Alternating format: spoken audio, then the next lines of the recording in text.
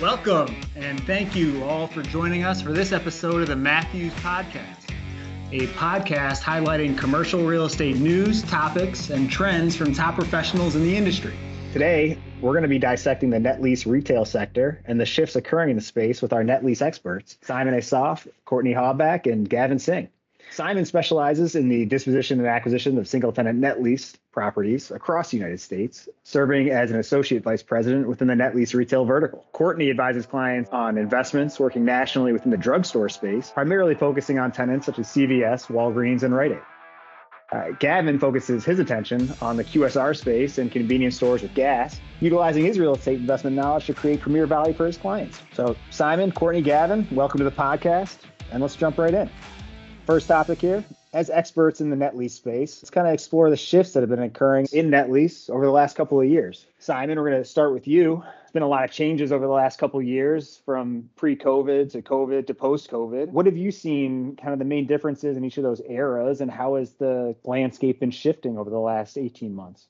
Yeah, so thank you, Matt. There's definitely been some changes. I think everybody can agree since the beginning of the pandemic, there's been a lot of uncertainty in the market. And typically with uncertainty, there becomes a flight to safety with a lot of these investors. So there's definitely been a flight to safety and net lease retail with, strong operators, long-term leases is one of the safest assets, in my opinion, if it's a tenant that has a positive outlook. So we've seen a lot of investors start to invest in investment grade credit, larger operators focusing on stronger markets within the actual industries, let's say, and different aspects of single tenant retail. There's been a lot of shifts, especially in the restaurant space. A lot of these restaurants are looking to install drive-throughs. A lot of retailers offering pickup locations in the front. And there's definitely been a lot of concern about smaller franchisees and some of the struggling concepts that were already struggling pre-pandemic. I think it's expedited a lot of their struggles here moving forward. So in this flight to safety that you mentioned, how does net lease look versus other sectors? And then also that flight to safety concept within net lease. Are they two different things? Expand on that a little bit. Yeah, so flight to safety within net lease, you find stronger operators, right? Would you rather have, in multifamily, for example, would you rather have somebody working at McDonald's paying your rent or McDonald's itself, right? It's a much stronger, more secure income stream when it's paid by a large company in the net lease space. And then within the net lease space, there are obviously tenants that are doing a lot better than others, tenants that are a lot stronger than others. For example, if you were to buy a smaller 20-unit operator in the Burger King space, let's say, who would you rather have backing that lease, a 20-year Burger King operator or Burger King corporate? So when I say a flight to safety, I'm mostly talking about who's actually paying that rent and who's guaranteeing that lease. Is it a smaller franchisee that may be struggling because of the pandemic, or is it a large company that's got investment grade credit with 5,000 locations? So what's really moving the needle for buyers in the space? Have their preferences changed? How have you seen the biggest buyers to the smallest buyers? What's attracting them to net lease, and what are they really looking for in the space? Yeah, they're looking for mostly stability. Again, it's strength of operator. That's always been attractive, but nowadays I would say it's even more attractive. There was a tagline that you would find on most brokers' OMs around the time of the pandemic, and it's kind of since gone away, but a lot of people were looking for locations that stayed open during the pandemic, right? So casual dining took a huge hit because for months on end, depending on which state you were in, you weren't able to go in-room dining. But locations like drugstores, dollar stores, anything that was essential business stayed open during the pandemic, and you saw a lot of cap rate compression on a lot of those retailers. Now, as we've shifted out of the restrictions and it's looking like we're on our way out in most parts of the country of having almost no restrictions, that tagline's gone away. But for about a year and a half, you really saw that in a lot of OMs, what was essential retail, what remained open during the pandemic, because again, in uncertain times, people didn't want to buy a location that may or may not be open, may or may not have, 50% or 100% capacity in order to do business. So you saw a lot of investors shifting into retailers that, one, remained open, or had drive-throughs or other things that, were always attractive, but now we're a whole lot more attractive. So do you see that shifting now that we've, I'll say this quietly, emerged from the pandemic, if we have so? I think we have. Now the biggest tagline I would say is e-commerce resistance, always going to be one. What is a retailer that is resistant to e-commerce and all the changes going on in those sectors? And what's defensive if the market starts to soften a little bit and we see a slight downturn? What products are defensive that tend to do just as good in recessions as they do when things are great? Those are the two that people are focusing on now. Again, essential retail was one that was definitely thrown around a lot during the pandemic. I want to move on to the current state of the transactional market here. Courtney, you recently released an article titled "Navigating a Seller's Market: Are Investors Devising New Formulas for Success?" I'd like you to give us the gist of that article and discuss in a little more detail what factors in the market today are making the current environment a perfect storm for sellers.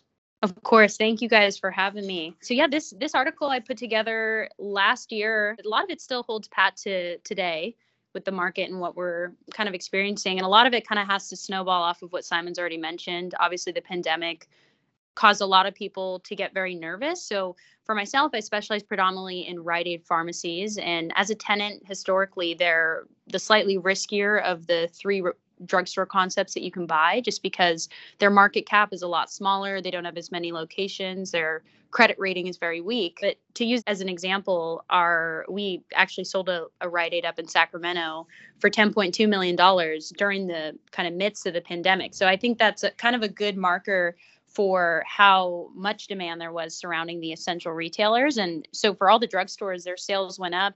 They became some of the only locations that were open, right? So grocery stores and drugstores were places that you could really go to for your essentials that you needed. So the pandemic saved Rite Aid and made, for example, that listing that we had, have over 11 offers within 3 days. So that was something very unique to kind of experience in terms of the Rite Aid market itself. But I would say as a whole, in terms of the market and kind of what led to this crazy cap rate compression that we experienced was just a lack of construction. There was a lack of inventory on the market. A lot of the REITs weren't selling, and normally they would, traditionally they buy and sell, but they were holding on to most of their inventory because they too were like, hey, we got to balance, all of our books and make sure our investors are happy. So they weren't selling as much as they normally were. There was a big shift out of multifamily just because of the government regulations and how, landlords weren't getting money. So they were, selling their assets and moving into something that was more stable, like a drugstore. And then on top of all of that, there was, really low interest rates. And so the low interest rates contributed to people being able to afford more expensive properties because debt was so cheap. And so all of those kind of gave us this perfect seller's market where sellers were really able to capitalize in terms of pricing. And I saw that a lot, specifically with drugstores, but in particular with Rite Aid properties, just because historically they have such, weak credit. So their cap rates are typically a lot higher.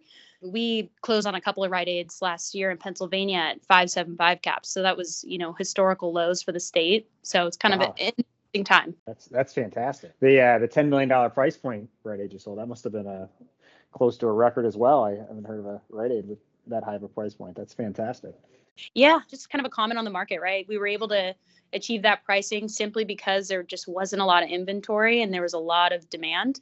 And so there was just so many investors that wanted to buy. They didn't even see it as a Rite Aid anymore. They just saw it as a drugstore that was going to pay them rent. And so because of that, we were able to kind of demand the lowest cap rate possible for our clients. So it was kind of a win-win. The buyer was happy because they knew that they were going to get a check every month, and the seller was happy because they sold at an all-time high. So it worked out. It's fantastic. I want to circle back on one point you made that is interesting. I don't think has been highlighted very much. When you mentioned the shift out of multifamily, so you're saying that was policy driven?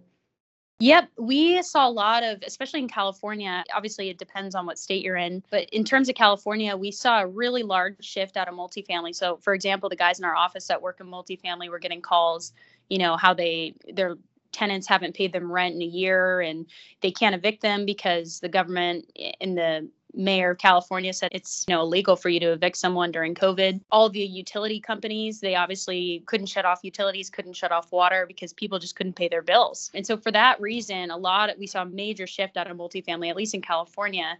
And a lot of those owners were actually looking to buy drugstores or buy grocery stores, but predominantly in the drugstore space, just because they knew that they would never, get a phone call from CVS that they weren't going to pay their rent. And they saw that the drugstores were up during the pandemic, for example, like the Rite Aid properties. And they decided, I'd rather buy something at an all-time high and not have to worry about, fighting people for rent than have to deal with the headache that they were currently experiencing with multifamily. And obviously that held pat for a while. I think it was, almost 2 years that they kind of had those policies in place. Just as we kind of navigated the pandemic, there was so much uncertainty. And so we kind of saw that in terms of just the California market, specifically just a major shift out of multifamily, and more of that capital was invested into the triple net space. But a lot of it was invested into the essential business space within the triple net retail properties. One other area that I've heard that's been super popular, I'd love if you can expand on, is this sale leaseback space for the tenants that actually own their dirt. How has that been evolving over the last couple of years, and what really happens in one of those transactions? Yeah, so the sale leaseback space, it's kind of an interesting play for owners that are looking to expand at a pretty rapid pace. They're able to obviously roll off their real estate at an all-time high. For example, there's a guy in our office that does Zaxby's, and he works with a lot of the operators that also own the real estate. They're able to not only sell the operations, but they can also roll off and sell the real estate at a premium and then take that money and 1031 exchange it into a new development site so they don't have any tax implications. I don't predominantly work in the sale leaseback space, but it's definitely a very unique way for owners that are kind of looking to grow their business. You see it a lot with like car washes, a lot with the quick service restaurants, those types of operations. I have a client of mine that actually operates grocery stores. So he wants to own the real estate for the depreciation aspect of it, but it's a really great way in order to, if you don't have the capital to just keep buying locations and operating them, to be able to sell your real estate and have it operate pretty much as a triple net lease. And those deals sell at pretty compressed cap rates. I mean, you see it with Taco Bell, for example. They'll have an operator create a new site for them. They'll develop a new location and they'll put a new 20-year triple net lease on it and roll it off at a 4.25 cap if it's in a good market. So it's definitely a unique way that you can kind of extract all the money out of the property and exchange it into a new site, and then build another site and kind of do the same thing over and over again until you kind of get to the expansion level that you're wanting. And I'll add one thing too, Matt. It's an interesting opportunity as well for a buyer, because you are essentially buying the property from the operator and the lease hasn't been signed in many cases. So there's some negotiations if there's clauses on a lease that you want or do not want included in a lease. If you want to increase rent, decrease rent, change rental increases. When a lease is signed and you're buying a property from an operator that has already been there and it's not a brand new lease, you essentially have to assume that lease, right? But when you're buying a sale leaseback, there's some negotiation in purchasing and drafting a lease to your liking with the operator that is doing the sale leaseback. So it can offer an interesting opportunity for a buyer to get the lease that they want in some cases. So it's talking about the compressed cap rates on a lot of those. That's a good reason why as well. If you're buying it directly from the operator, you can essentially negotiate the lease you want. That's a great point. I never really thought about that. You get that certain level of control and comfort with the operator, before you're not just assuming someone else's bad lease, which can always be a dicey situation. All right, let's move on to some kind of capital flows. So our third topic of the podcast, where are investors moving capital? Gavin, another author on the podcast, you recently wrote an article titled "The Flight to Tax-Free States, Investor Tax Advantages." Why don't we dive into this one a little more? What are the markets that are doing well? What ones are benefiting from the flight to the tax-free states, and why? Yeah, appreciate you having me, Matt. Right now, really across the board, like you guys touched on, we're seeing a huge compression in cap rates, particularly in the 9 states without a personal income tax. And even more so, just for example, look at Matthews. We're the fastest growing real estate company, and we just opened up 2 sites in Fort Lauderdale, Florida, and one in Nashville as well. So we're following that trend as well ourselves. And that's in large part because of the metrics. If you look at GDP growth, employment growth, in-state migration, those three metrics, the highest ones are found in the 9 income tax-free states. That's for a good reason as well. And investors know that it's a huge tax-saving incentive.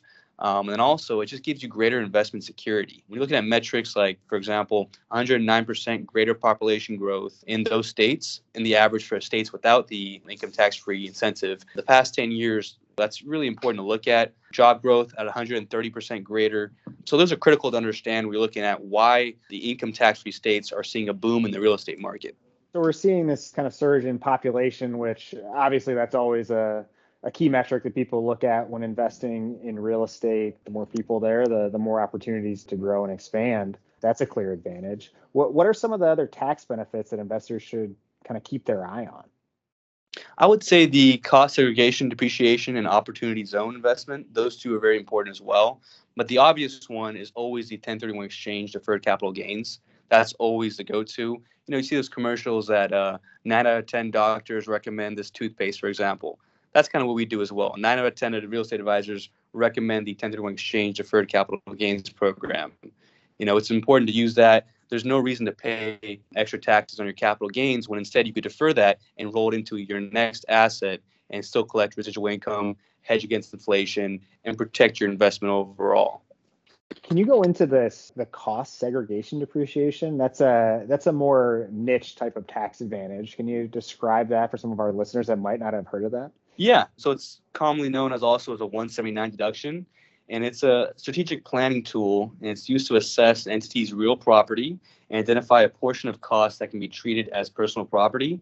And by identifying personal property to be segregated from the building, a cost segregation study, or a CSS, can reassign costs that would depreciate over 39 years to asset groups that depreciate more quickly.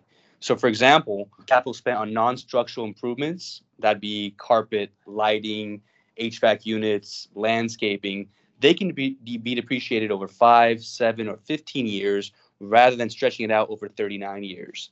So this substantially shorter depreciational tax life, it frees up capital for other investment opportunities. With that, if you combine that inside of a tax-free state, you're having double incentives, right? Additional savings overall, when you're preserving capital and you're realizing immediate cash flow as well. So it really makes sense, and you're looking at overall, how do I save money when you're looking at what's my best investment, right? Interesting. Yeah, I mean, that sounds like you can have a huge impact in shielding some gains across your portfolio with some of these depreciation plays. It's very interesting. All right, moving on from taxes, our fourth topic here. What are the biggest takeaways? And you guys as a group, I'd like to kind of take turns as address this. What are the biggest takeaways that you want principals to consider when selling their investment? So I guess I can start this off. If you're looking to sell a single tenant net lease property, what I like to ask the investors is this a site that you're confident in over the next 10 years, right? Because in retail, unlike multifamily that we know is going to look and feel relatively the same over the next 10 years, retail is constantly changing. And it's always better to be proactive rather than reactive, because oftentimes when the industry that you're in has changed, or the lease terms up on one of your properties, it's oftentimes too late. So really staying ahead of it and looking at the investment itself and saying, hey, is this an industry that I believe in over the next 10, 15 years? Is this a property that I believe in over the next 10, 15 years? If it is, then great. Let's confirm that it's a good site. They're paying, rents that are in tune with market, and truly it is a good, stable tenant that, again, looking 10, 15 years down the road is still going to be there. And in this market as well, the second most important thing I would ask is, do they have rental increases? Because a lot of these leases in the retail space, they don't have the same type of rent increases that a lot of, the multifamily or in the industrial sites have.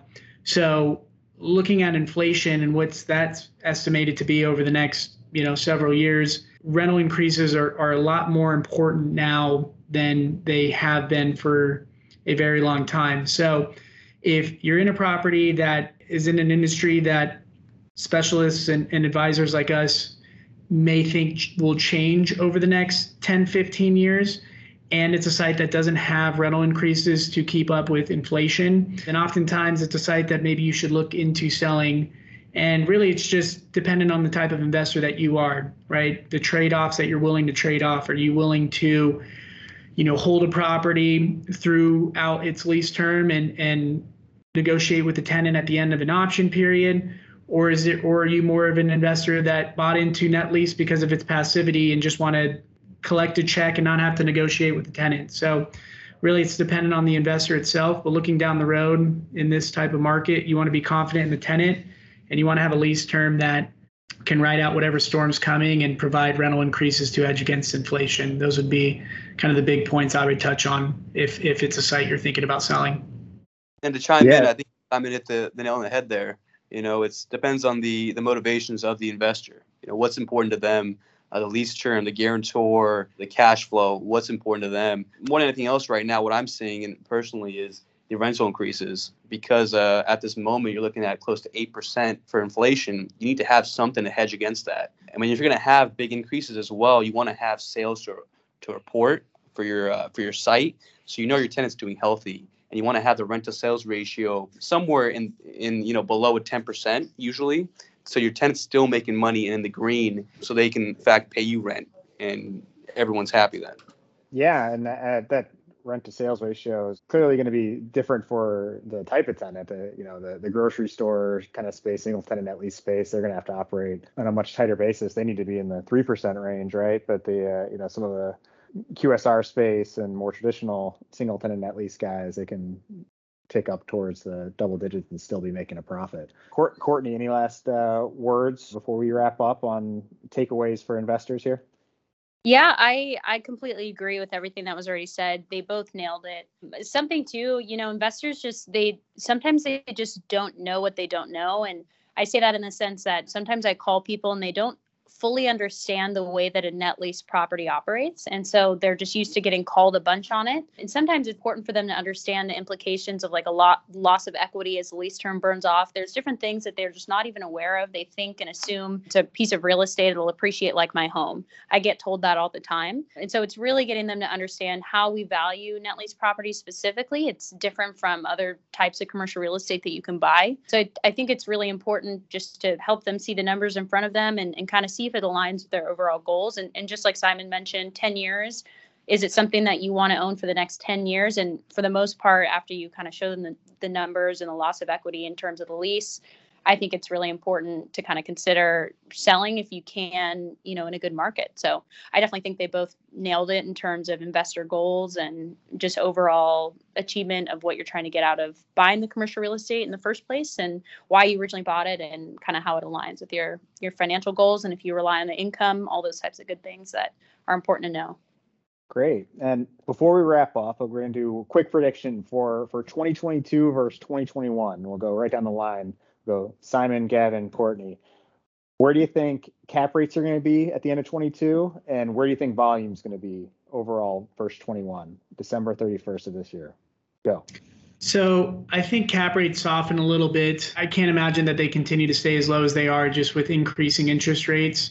The Fed's already come out and said that we're going up 25 basis points here soon. And, they're estimating 2 to 3 more hikes at least this year of about the same, anywhere between 25 to 50 basis points. So, if investors are used to buying properties on a, 100 basis point or 150 basis point spread between cap rate and interest rate, it's going to be difficult to continue to buy them at low cap rates as we've been. So I think cap rates soften. I think, the end of this year, are we 50 basis points higher than where we're at? I don't know, because obviously there's a lag between interest rates and cap rates based on where they sell. But I definitely think there's going to be a softening of cap rates. I don't see them continuing to stay as low as they are. As far as volume goes, I mean, we'll wait and see what happens. Again, I think we're still in relatively uncertain times just with everything that's going on in the globe right now. But I'd have to imagine in uncertain times, that's what hurts the market the most.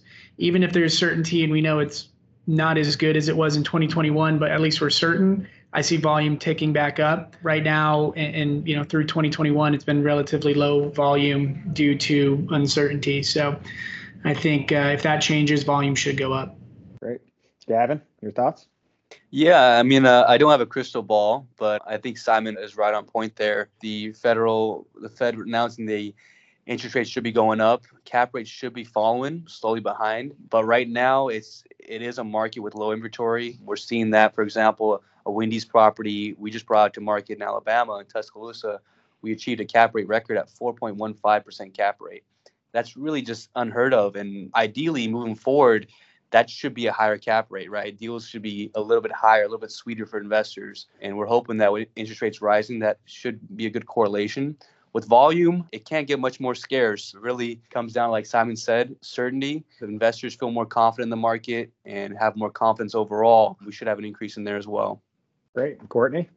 Yep, I completely agree with both of what they said. Just from the conversations I've had with other developers and national tenants, they plan to start their development back up. But of course, right now, the market's still holding firm, low inventory, low cap rates. So I would imagine definitely if we talk again in a year, the cap rates will be a little bit higher and a lot more inventory on the market. All right. Thank you all for joining us today and sharing your insights. These are obviously really important topics that we deal with here. We appreciate your time. I know you guys are busy, and thank you again. Take care and be sure to tune in next time.